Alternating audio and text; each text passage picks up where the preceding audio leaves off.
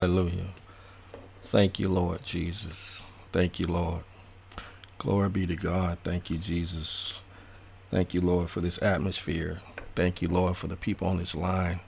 Thank you, Lord, for everything that you brought me through personally, God. I thank you, Lord. I thank you for the people on this line who have a heart to seek you and to find you and to be elevated and to seek all that you have in store for them. God, I thank you for them. God, I thank you for the leaders on this line. I thank you for this church, God. I thank you for my own ministry. I thank you, Lord God, for every opportunity to spread your word, Lord God. I just thank you, Father, that you are all powerful and you have all power in your hands and you change lives every day. Lord, I thank you. I can run to you and be safe. Hallelujah.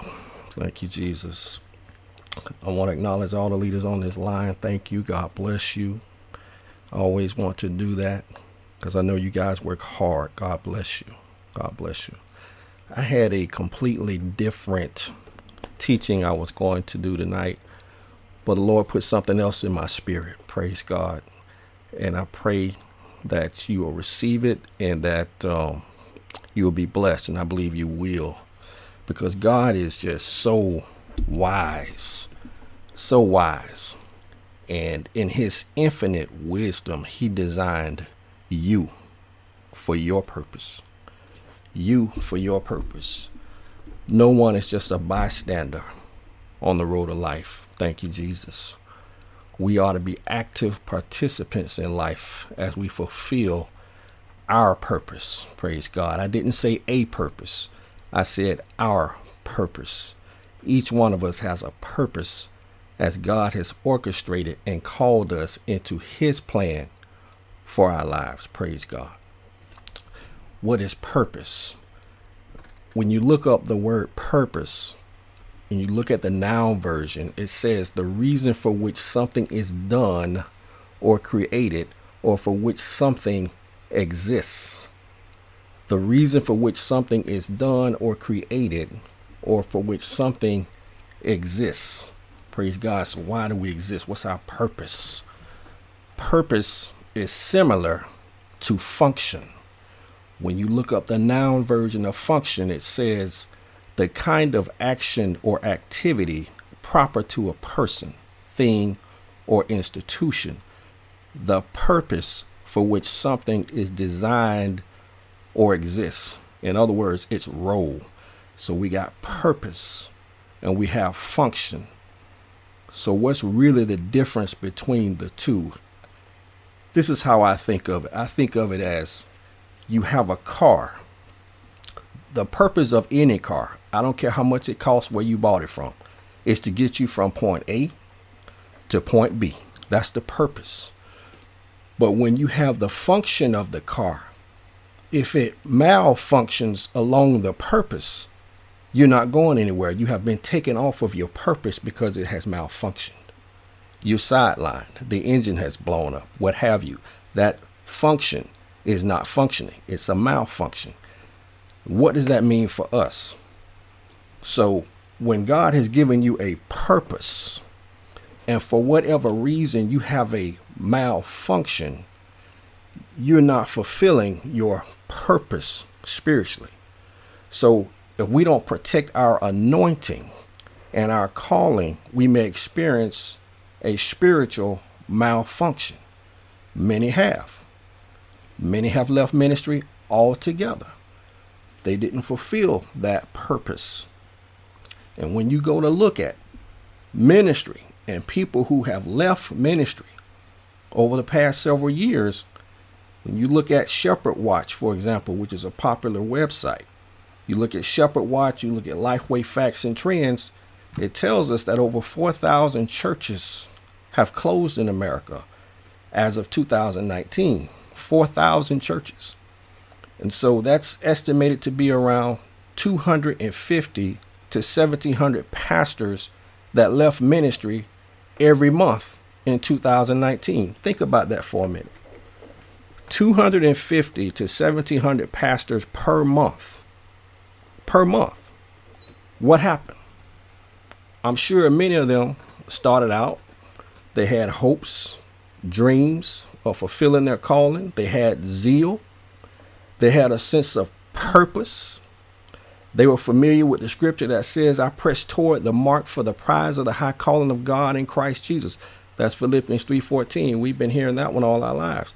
So why did they stop pressing? Why did they stop pressing? That's a lot of people per month.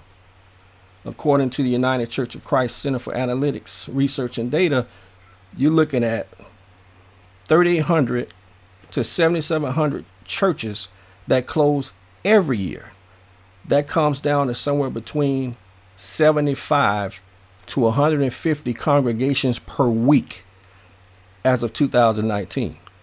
Now, of course, depending upon which website or research data you look at, those numbers may vary, but it's still an awful lot of people not fulfilling their ministry purpose or their purpose in general. Now, these statistics they're staggering, to be quite honest. So my question is, why did they quit? Why did they quit? They read the same word we read. They had access to the same God we have, assuming so.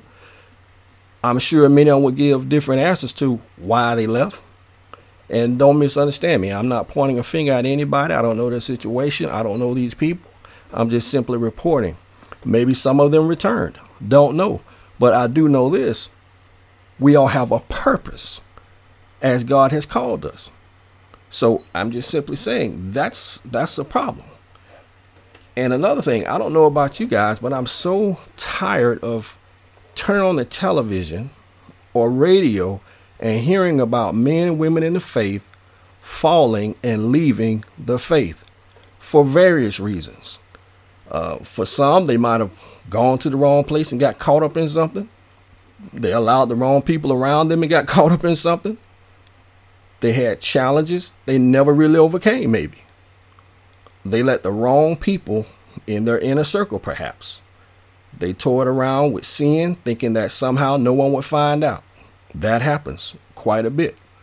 We just had a pastor up in New York, one of the largest churches in the world, removed from office, I believe it was earlier this month, late last month, for sexual immorality. And of course, I'm not going to mention his name. Y'all know I don't do that. But it just goes to show you, everybody had a call. All these people had a purpose. And so thinking about them, that's one thing. What about us? What about us who are running the race?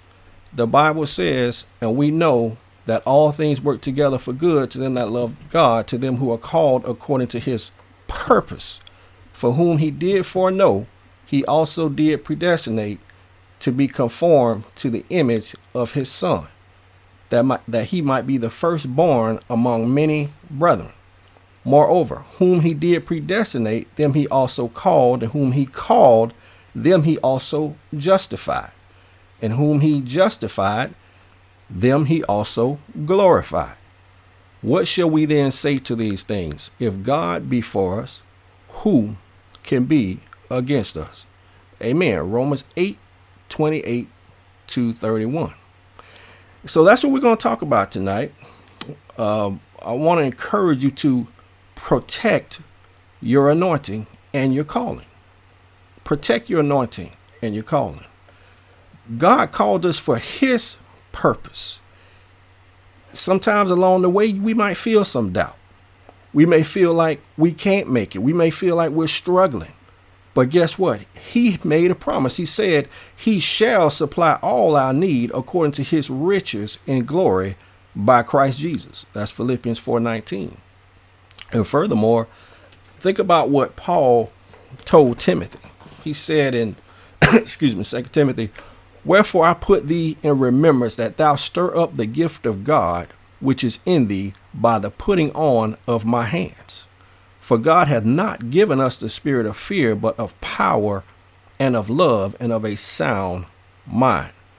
Be not thou therefore ashamed of the testimony of our Lord, nor of me his prisoner, but be thou partaker of the afflictions of the gospel according to the power of God, who hath saved us and called us with an holy calling, not according to our works, but according to his own purpose and grace, which was given us in Christ Jesus before the world began, but is now made manifest by the appearing of our Savior Jesus Christ, who hath abolished death and has brought life and immortality to light through the gospel. Verse 11, watch this.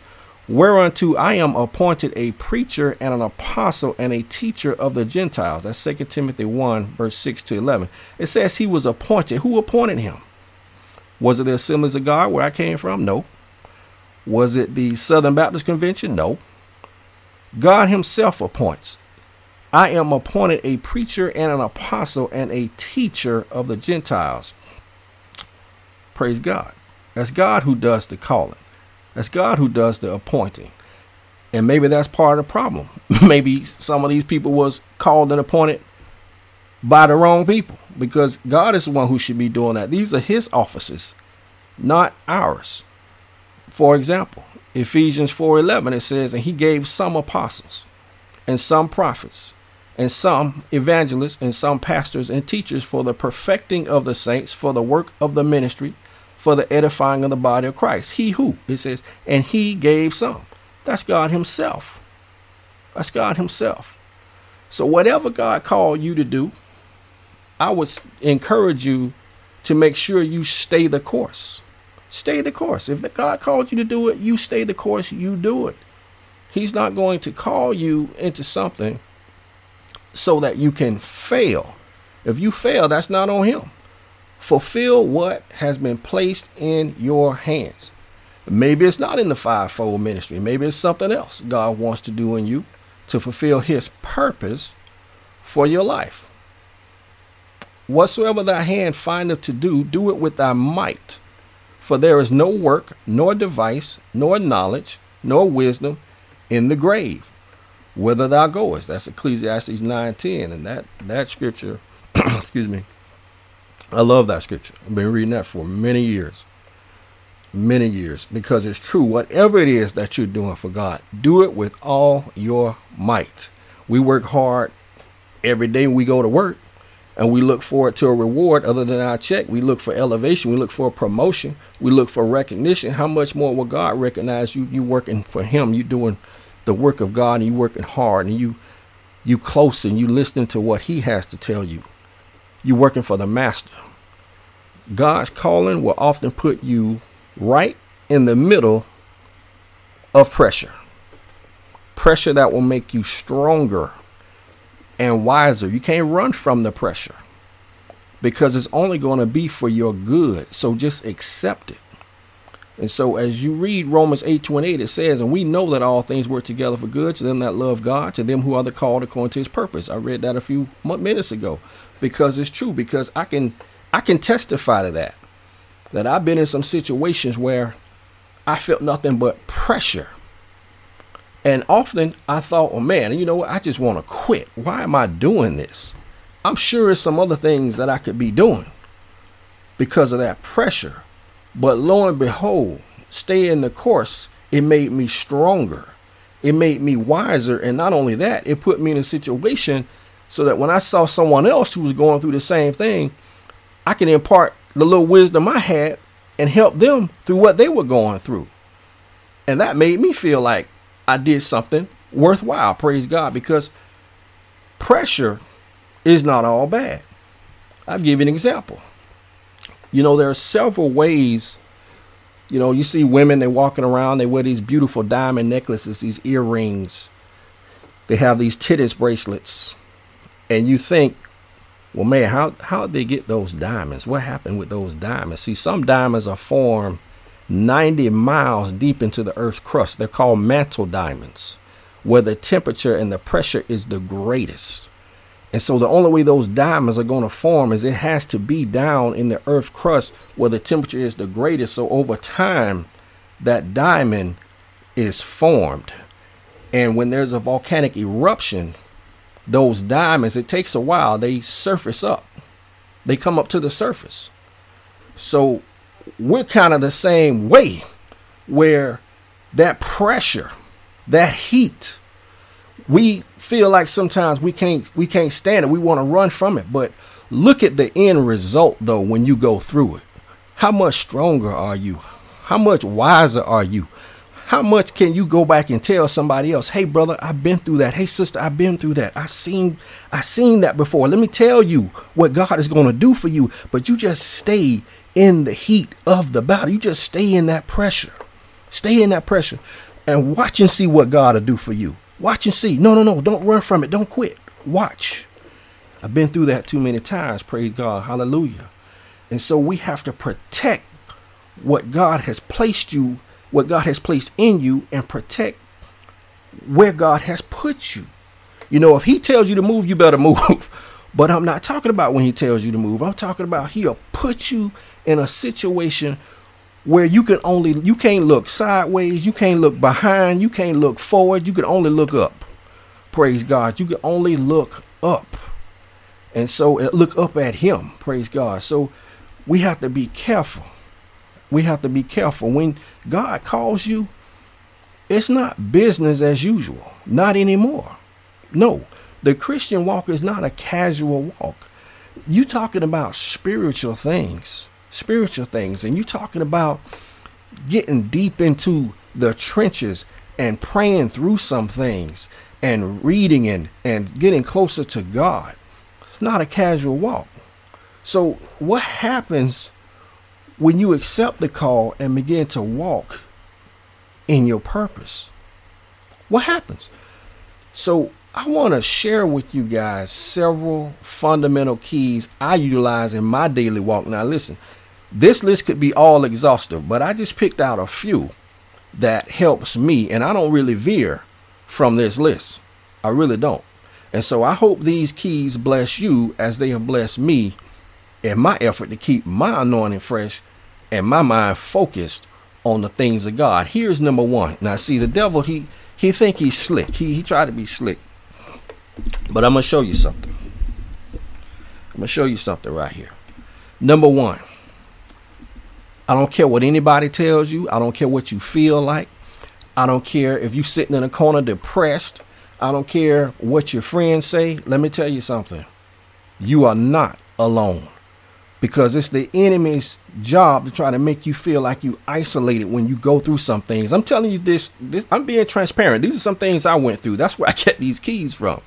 And so it is, and it has always been the devil's plan to attempt to isolate the saints and pick us off one by one. I've seen this too many times. I got a bunch of sisters, they're ministers too. And they're some prayer warriors.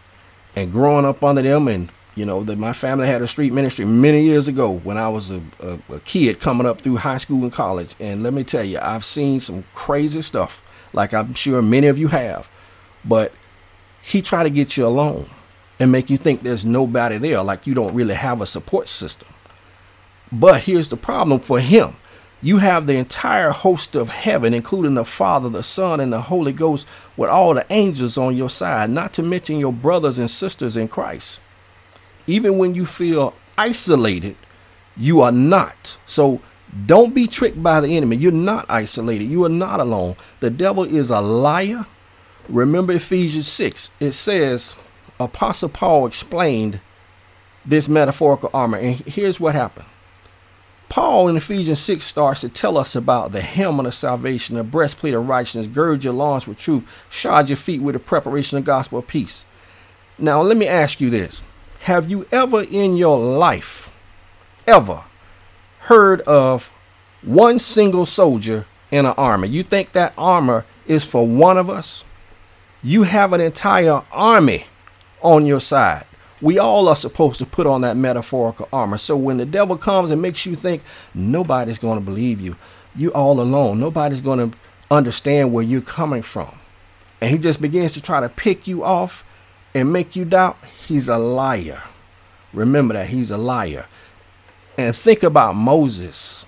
When Moses was called by God to lead the enslaved children of Israel out of bondage, he had to go back to the place he fled, Egypt.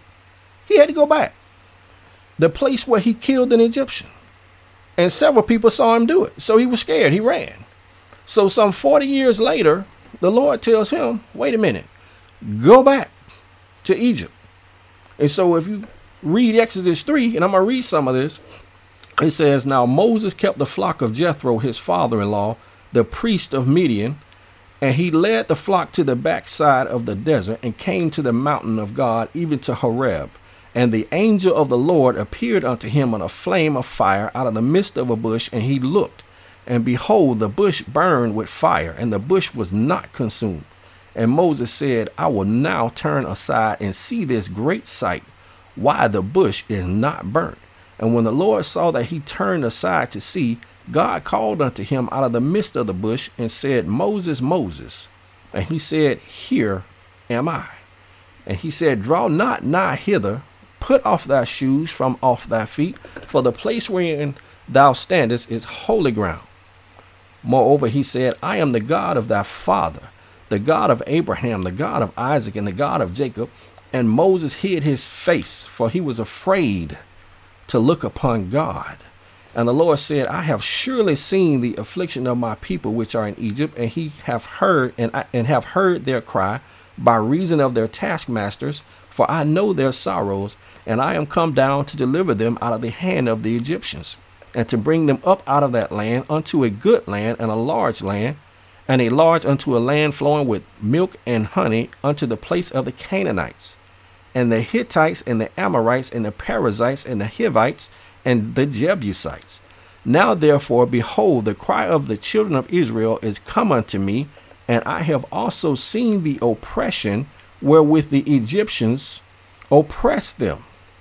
Now watch verse 10. He says, Come now therefore, and I will send thee unto Pharaoh, that thou mayest bring forth my people, the children of Israel, out of Egypt. Now God gave him purpose right there. Come now therefore, and I will send thee unto Pharaoh, that thou mayest bring forth thy people, the children of Israel, out of Egypt.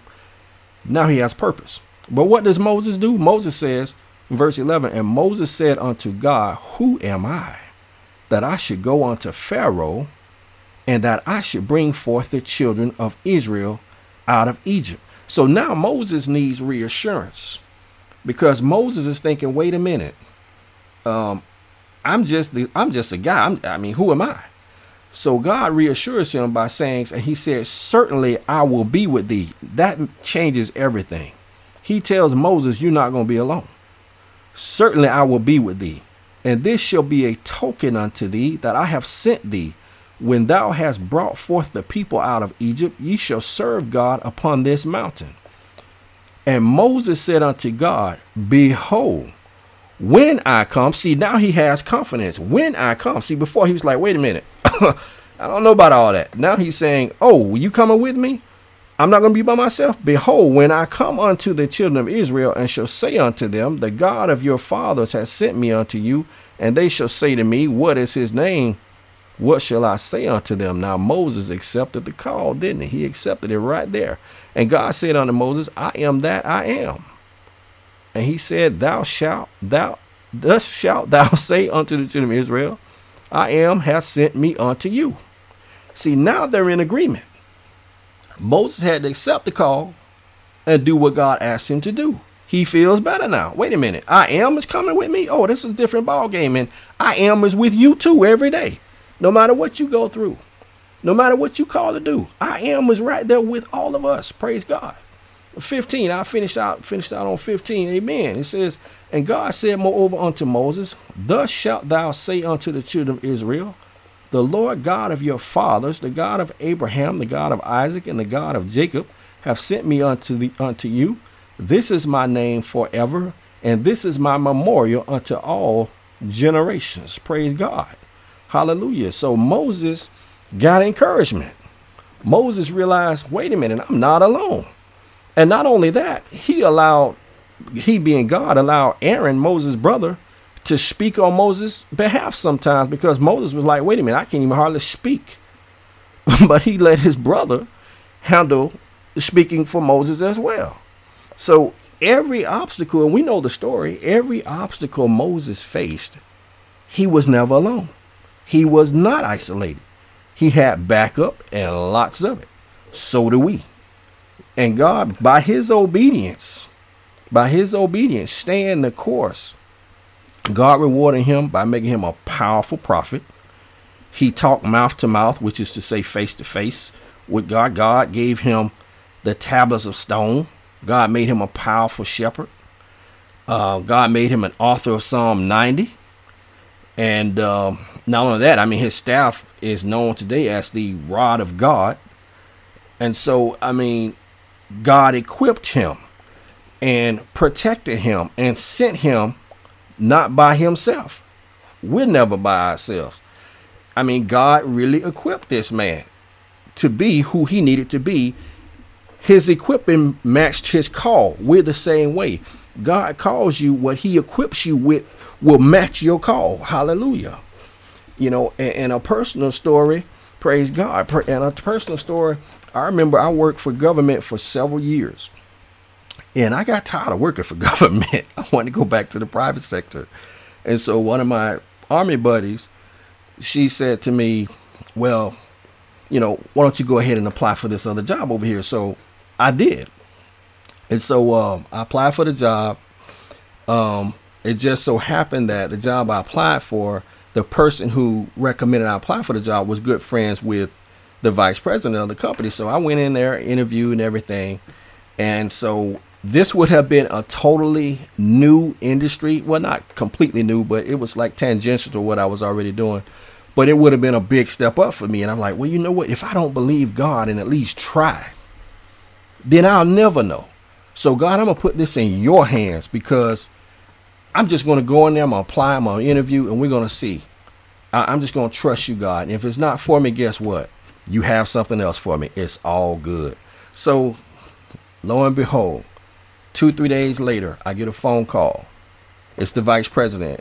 And she says to me, well, aside from, you know, the people that recommended you and everything, we looked at your credentials and we went into all of that. And she says, well, I'd like to offer you the job.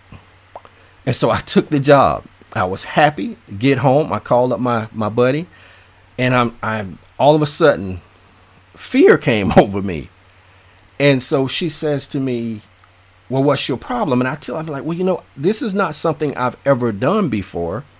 I've done something similar, but they're asking me to come in and manage part of this particular section over here. And she says to me one sentence, and it changed my perspective. She said, Jonathan, God will equip you for the job. It's simple. It's a simple phrase. I get it.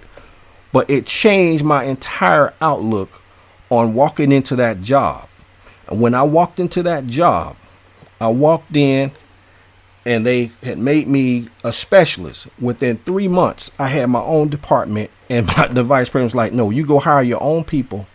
In 3 months, here's your department. And I stayed there for several years until I got promoted into something else. And so what I'm saying is, God calls you, he will equip you for the job. We need to be sensitive. Hallelujah. We need to be sensitive to his call and know that, you know, a plant doesn't grow overnight.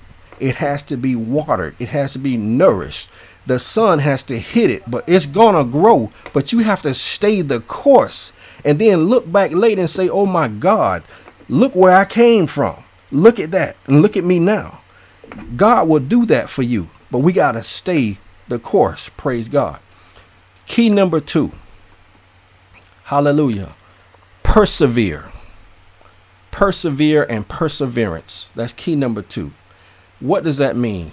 The noun version. Continue in a course of action, even in the face of difficulty or with little or no prospect of success. Continue in a course of action, even in the face of difficulty or with little or no prospect of success. In other words, it's saying continue on, even though you have little hope. Continue on. You persevere. So when doors close, you have to persevere and keep the faith. When people you love the most turn their back on you, you have to trust and believe God has a plan. When your opportunities become less, you know what you do? You persevere. Hallelujah. You believe God. Some closed doors are not even permanent. They're just closed at that time during that season. But that doesn't mean they're going to be closed to you permanently. I'm a living witness to that. So you just don't lose hope. You got to keep going. Keep going. I've been in several situations where doors were closed to me at that time, but I didn't give up. Had I given up, I doubt those doors would have opened when they did finally open. But you got to stay the course. And remember that you're called. You're not just somebody doing a job. God called you to this, so he's going to make a way for you. It may not be the way you imagine, but it's going to be the way he knows is best for you. Praise God. And so in thinking of this, one of my favorite scriptures is when Jesus had cursed a fig tree and he commanded that nothing grow on it again. And Peter saw the fig tree the next morning as they walked. And Peter was like, look, Jesus, hey, that fig tree that you cursed is dried up from the roots. And what did Jesus say to him?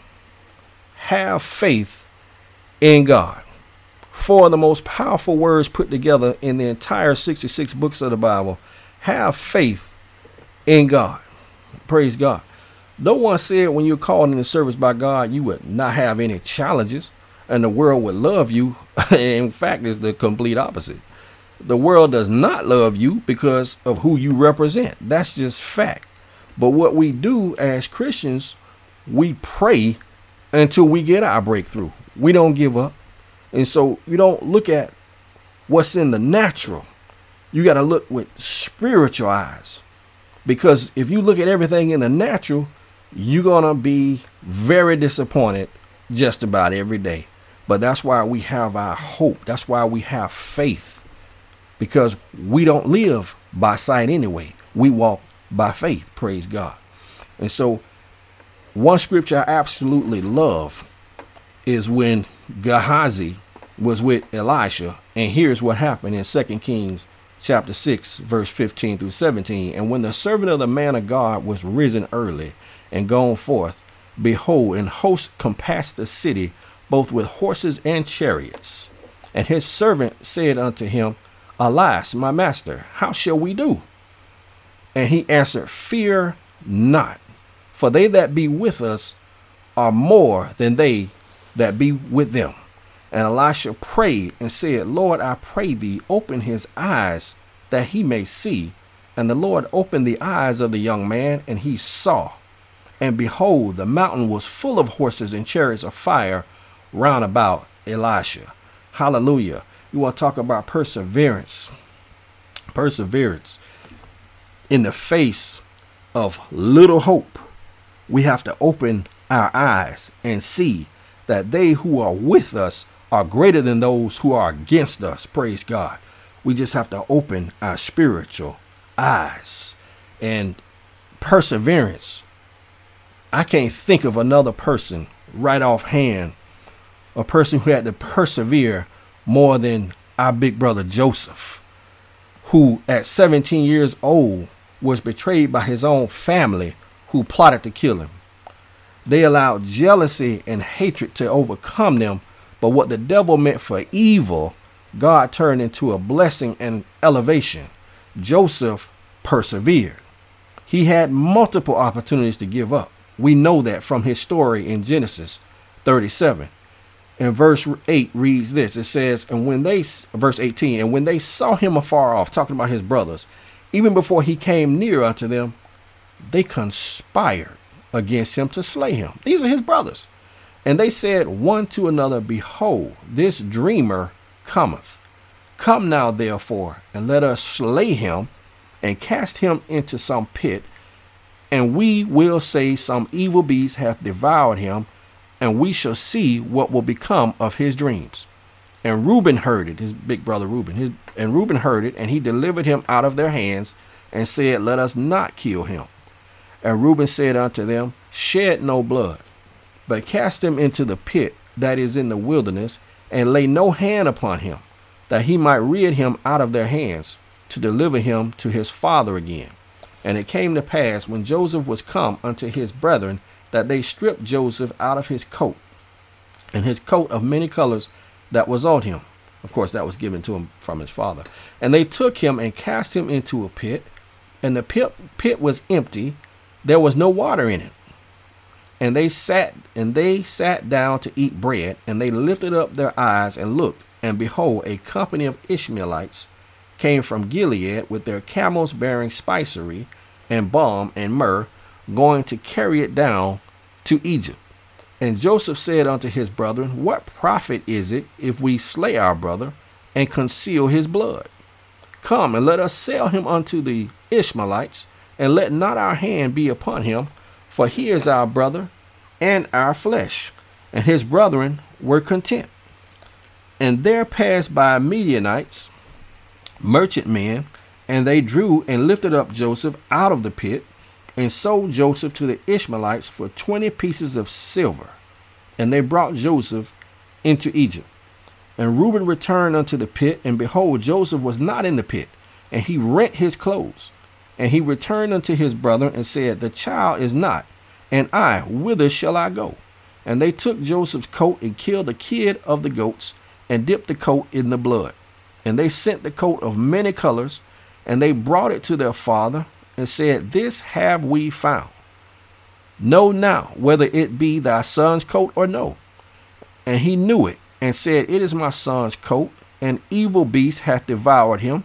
Joseph is without doubt rent in pieces. And Jacob rent his clothes, and put sackcloth upon his loins, and mourned for his son many days. And all his sons and all his daughters rose up to comfort him, but he refused to be comforted. And he said, for I will go down into the grave unto my son mourning.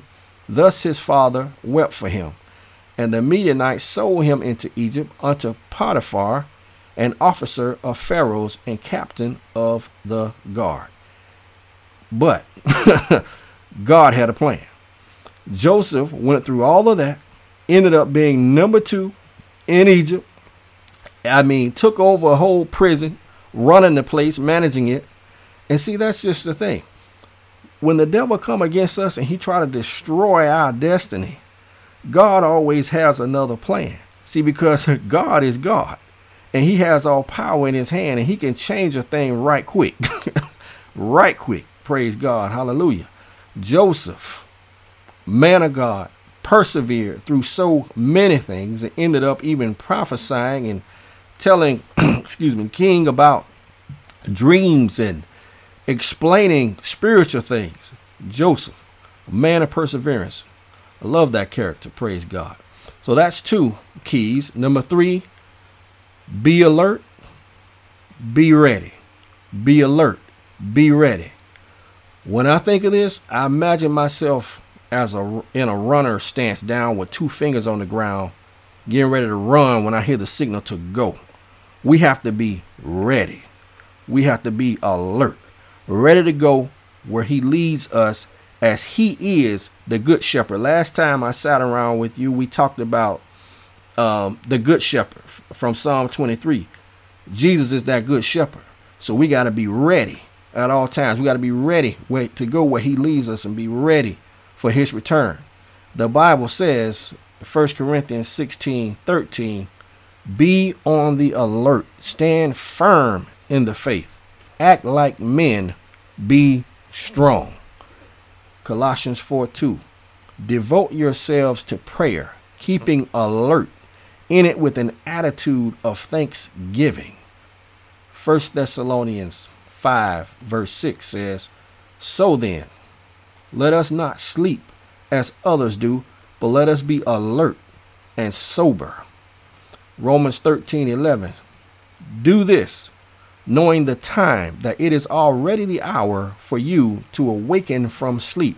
For now salvation is nearer to us than when we believed.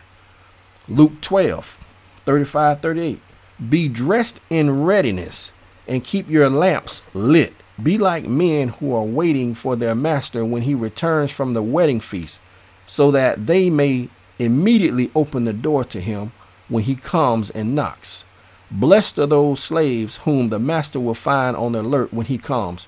Truly I say to you that he will gird himself to serve and have them recline at the table and will come up and wait on them.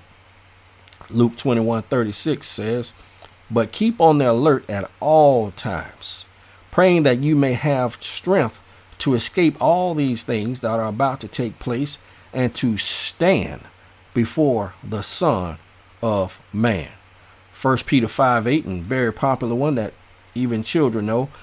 Be sober, be vigilant, because your adversary the devil, as a roaring lion, walketh about, seeking whom he may devour. Mark 13, verse 33, take ye heed, watch and pray. Watch and pray, for ye know not when the time is, for the Son of Man is as a man taking a far journey, who left his house and gave authority to his servants and to every man his work, and commanded the porter to watch. Watch ye therefore, for ye know not when the master of the house cometh, at even, or at midnight, or at the cock crowing, or in the morning, lest coming suddenly he find you sleeping. And what I say unto you, I say unto all, watch. We got to stay on the wall, y'all. We got to watch. We got to pray. We got to be alert. Don't be found sleeping. Amen.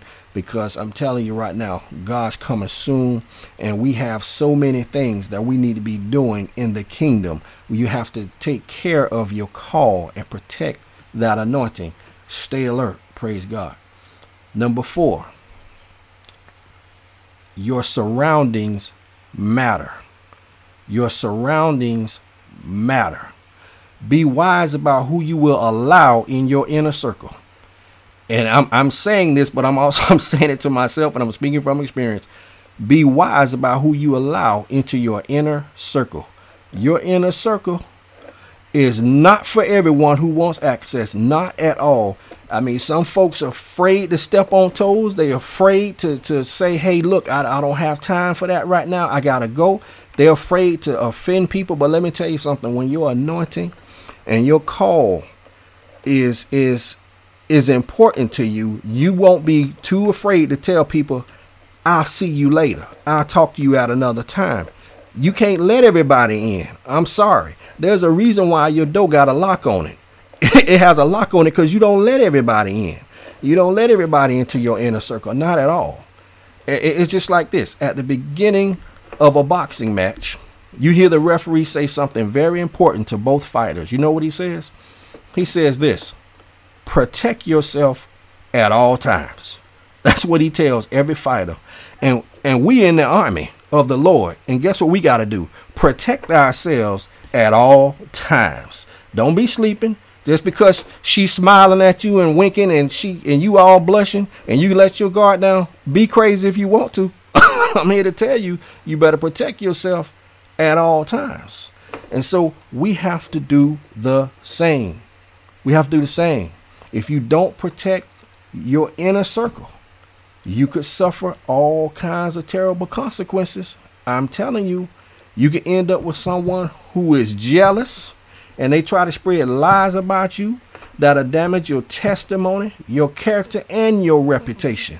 I'm here to tell you, your inner circle should be people who you can trust, people who you can depend on for prayer, people that you might be able to tell some secret thing and you know it's not going anywhere, because we let the wrong people in. I'm here to tell you, I'm telling you from experience, because I have done that when I was younger. I let the wrong people in. I'm here to tell you. And I paid a price for that. But see, when you get older, hopefully you get wiser. Not everybody does. But now I know, praise God. And so Proverbs 19:9 says, a false witness shall not be unpunished, and he that speaketh lies shall perish. We got to be careful. Again, I can't stress enough how important it is to limit access to you. That is important. And being a single man, I run into all types of women professing to be Christian, only to discern later they were not who they portrayed themselves to be. I'm here to tell you, everybody toting the Bible ain't living Bible. I'm going to tell you that right now. They are not at all. Some of them in ministry because they mama them was in ministry, or they daddy them was in ministry, and they were expected to follow that same profession. But that doesn't mean that they are who they say they are. And that's just real.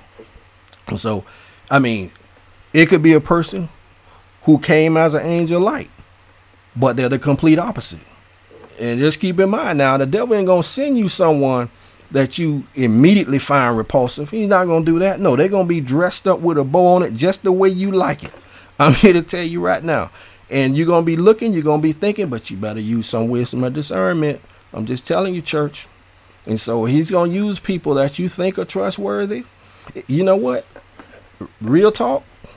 It could even be family members. It could even be family members. I'm here to tell you, it could be. People have ulterior motives, so we have to watch.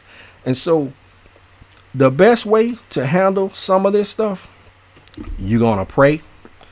And see, some Christians, and I'm not picking on anybody, I'm not pointing the finger, but this is just true. Some Christians will pray about something, but then they don't wait on the answer.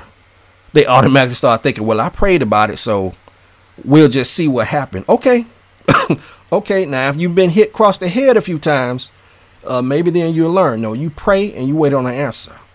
And so Proverbs 18 verse 24 says, a man of many companions may come to ruin, but there is a friend who sticks closer than a brother. That's the type of person you let in your inner circle. Proverbs 16:28, a dishonest man spreads strife, and a whisperer separates close friends. Proverbs 13:20, he that walketh with wise men shall be wise, but a companion of fools shall be destroyed. Proverbs 27:17, iron sharpens iron, and one man sharpens another. Proverbs 12:26, and I'm reading from the ESV, y'all. One who is righteous is a guide to his neighbor, but the way of the wicked leads them astray. Proverbs 3:32, for the devious person is an abomination to the Lord, but the upright are in his confidence. 1 Corinthians 15:33-34. It says, do not be deceived. Bad company ruins good morals. Wake up from your drunken stupor, as is right, and do not go on sinning. For some have no knowledge of God. I say this to your shame. Proverbs 27:6. Faithful are the wounds of a friend. Profuse are the kisses of an enemy. Praise God. Hallelujah. And I'll say this too on this point. Before I leave this point, I'll say this. You let negative Nancy stay on the bus stop. Leave negative Nancy alone. When you speak faith, negative Nancy, she's going to always throw out some doubt. You know, you tell negative Nancy your dreams if you want to. And I've been guilty. I'm being real. You tell negative Nancy your dreams. Before that conversation is over, you're questioning your own dream. I'm here to tell you, because she's going to be like, look, how you know you can accomplish that? Well, why don't you do it this way? Well, why don't you do it that way? That's why you don't let negative Nancy in your inner circle. You got to avoid these type of people, because they will try to tear down your faith talk. That is who they are. And another person you don't let in your inner circle, Nosy Nathan. You leave Nosy Nathan alone. Nosy Nathan try to get a foothold in everything you do. Man, how much you paid for your car? How much was your house?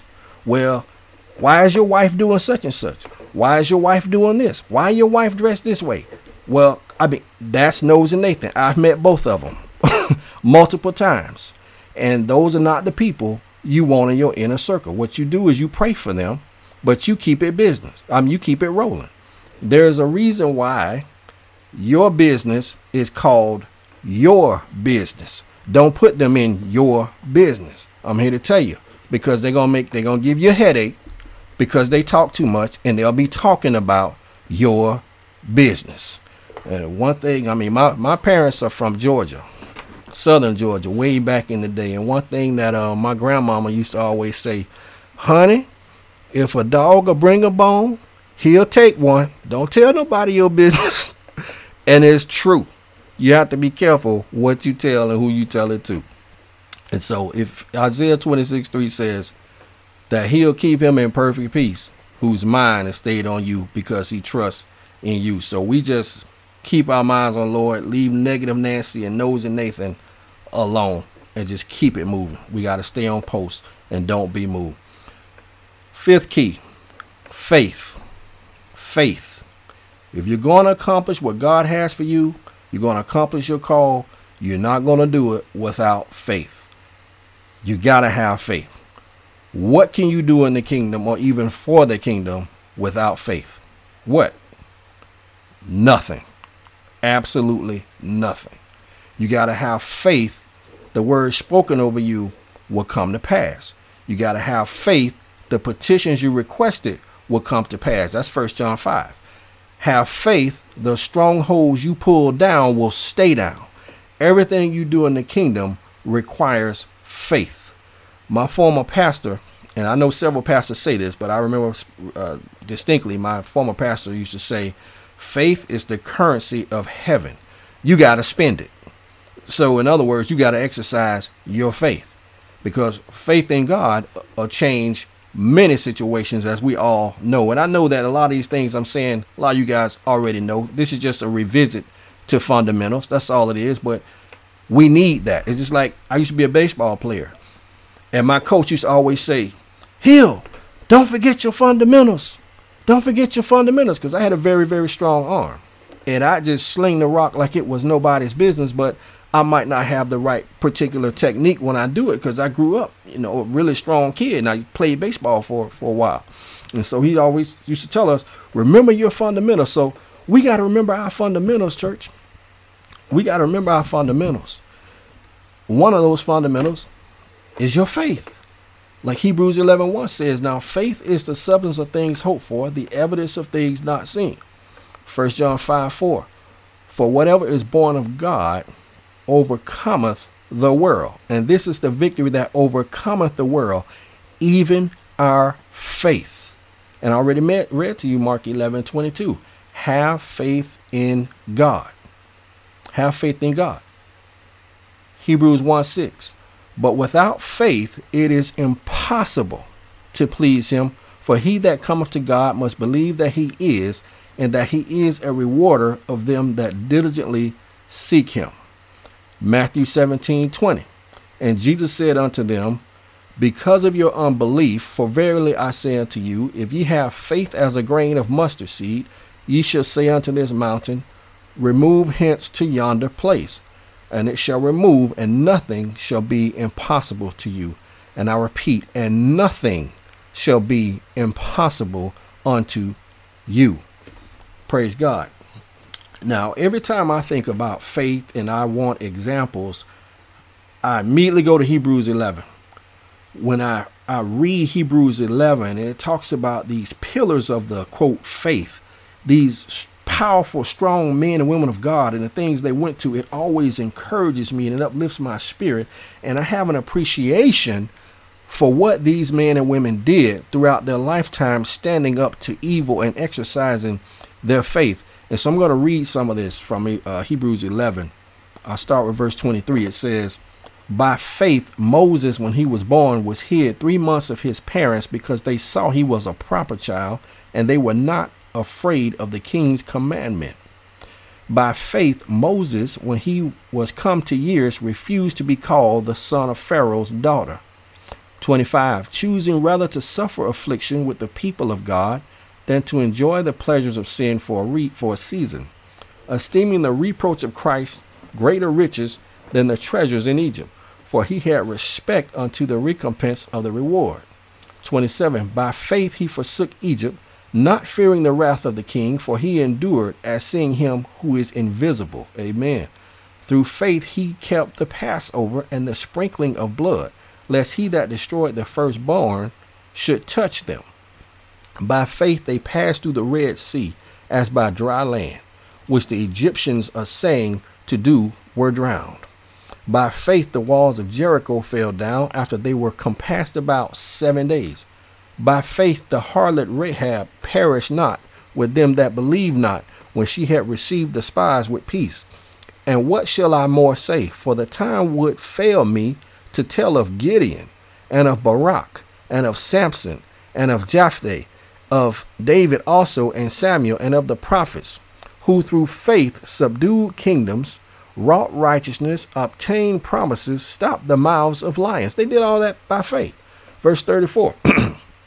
Quenched the violence of fire, escaped the edge of the sword, out of weakness were made strong, waxed valiant in fight, turned to flight the armies of the aliens. Women received their dead raised to life again, and others were tortured, not accepting deliverance, that they might obtain a better resurrection. And others had trial of cruel mockings and scourgings, yea, moreover of bonds and imprisonment. They were stoned. We know Paul was stoned. They were sawn asunder. Now that's Isaiah, because we know the evil king Manasseh, Hezekiah's son, sawed Isaiah in half. That's how he killed Isaiah. They were tempted, were slain with the sword. We know that the Levites were slain with the swords. They were wandered about in sheepskins and goat skins, similar to John the Baptist, being destitute, afflicted, tormented, of whom the world was not worthy. The world wasn't even worthy of these people. Of whom the world was not worthy. They wandered in deserts and in mountains and in dens and caves of the earth. And these all, having obtained a good report through faith, received not the promise, God having provided some better thing for us, that they without us should not be made perfect. Praise God. And I always think about these pillars of the faith, these people who went through all of that. My God, what powerful callings they had on their lives. Praise God. Those are my heroes. Number 6, protecting your anointing. Now this one kind of goes without saying, but I'm going to say it anyway. Pray. 1 Thessalonians 5:17, pray without ceasing. If you don't receive a word, you can't speak one. We are mandated to always pray. The Christian walk is not a monologue with Christ listening to us. It's a dialogue with him listening and answering back. We have to be receptive to what he has to say. He will never say anything that contradicts his word. Hallelujah. He will never lead us into anything that contradicts his word. There is a prayer, yes, and then there is praying in the spirit. That's two different things. In spiritual warfare, praying in the spirit is an offensive weapon comparable to like an atomic bomb. Okay, Derek Prince Ministries teaches that. And I love Derek Prince Ministries. That is true. Ephesians 6:18 says this, praying always with all prayer and supplication in the spirit, and watching thereunto with all perseverance and supplication for all saints. Your prayer life has to be a very active prayer life if you want to remain close to God, because that's the whole point. The point of all of this is to get close to God. Every week you on Valor Ministries call. The whole point, in a nutshell, close to God. Seeing what the Lord has to say for you and living a life worthy of the kingdom. We can't be religious. We don't have time for that. We need to cultivate a meaningful relationship with God. Let other people be religious. We're not called to be religious. We were called to have a relationship with God. We have to pursue God the same way you pursue your significant other or the person you're interested in. You pursue God the same way. It's really no different. An unplanted seed will never grow. It will never be watered and receive the proper sunlight unless you first plant it, then nurture it as it grows. Prayer is the same way. You got to start it and you got to keep going, and then you will grow. It's the same way as that seed. The same way. Lastly, on this point, and I'm going to say this, and I don't want to offend nobody, but listen, I love y'all. I'm going to tell you straight up, okay? I'm not going to tell you anything that I wouldn't, take heed to myself. And here's the deal. When it comes to prayer, do not, and I repeat this, do not let everyone who wants to lay hands on you, lay hands on you. I'm just being real. Not everybody has your best interest at heart. I hope I'm not offending anybody, but I'm just being straight up real with you. You got to use discernment and wisdom, okay? Everyone seemingly trying to help you are not trying to help you. Evil exists in this world, as we all know. Everyone who is smiling and praising God is not in your corner. Not at all. I think you know where I'm going for this. And so, church, you got to be careful. I'm here to tell you, and I'm going to be real with you. I done been out there on the street doing street ministry. I'm passing out Bibles. I'm praying for people. And some of my biggest opponents, guess where they come from? The church. Just honestly, the church. Seriously. And so I'm out there trying to, put devils to flight. And here comes some church folks with crazy doctrine. While I'm out there ministering the word of God, they want to try to oppose me while I'm trying to get folks to know who Jesus is. You have to be careful. And then some of them, they'll come up and they want to pray and lay hands on me. I don't even know you, bro. You're going to have to go somewhere else with that. Lord ain't told me that. Not at all. No, I don't play that. Not me. I'm not the one for that. You got to kick rocks. I'm not with it. And our final point 7, follow the word of God's instructions. Follow the word of God. That's it. Follow the word of God. 2 Peter 1, verse 4 to 11, it says, whereby are given unto us exceeding great and precious promises, that by these ye might be partakers of the divine nature, having escaped the corruption that is in the world through lust. And beside this, giving all diligence, add to your faith virtue, and to virtue knowledge, and to knowledge temperance, and to temperance patience, and to patience godliness, and to godliness brotherly kindness, and to brotherly kindness charity. Now watch this, verse 8. For if these things be in you and abound, they make you that ye shall neither be barren nor unfruitful in the knowledge of our Lord Jesus Christ. All of those things I just read to you from verse 5 to 7. We got the diligence, faith, virtue, knowledge, temperance, patience, brotherly kindness, and charity, to charity. Praise God. Verse 9. But he that lacketh these things is blind, and cannot see afar off, and hath forgotten that he was purged from his old sins. Wherefore the rather, brethren, give diligence to make your calling and election sure. For if you do these things, ye shall never fail, or ye shall never fall, For so an entrance shall be ministered unto you abundantly into the everlasting kingdom of our Lord and Savior, Jesus Christ. In Proverbs 3, it says, because we're talking about follow the word of God's instructions. It says, my son, forget not my law, but let thine heart keep my commandments. For length of days and long life and peace shall they add to thee. Let not mercy and truth forsake thee. Bind them about thy neck, write them upon the table of thine heart. So shalt thou find favor and good understanding in the sight of God and man. Trust in the Lord with all thine heart, and lean not unto thine own understanding. In all thy ways acknowledge him, and he shall direct thy paths. Be not wise in thine own eyes. Fear the Lord, and depart from evil. It should be health to thy navel, and marrow to thy bones. Proverbs 4 says, verse 20, my son, attend to my words, incline thine ear unto my sayings, let them not depart from thine eyes, keep them in the midst of thine heart, for they are life unto those that find them, and health to all their flesh. Keep thy heart with all diligence, for out of it are the issues of life. Put away from thee a froward mouth, and perverse lips put far from thee. Let thine eyes look right on, and let thine eyelids look straight before thee. Ponder the path of thy feet, and let all thy ways be established. Turn not to the right hand, nor to the left. Remove thy foot from evil. And my final scripture tonight, 2 Timothy 2, verse 15.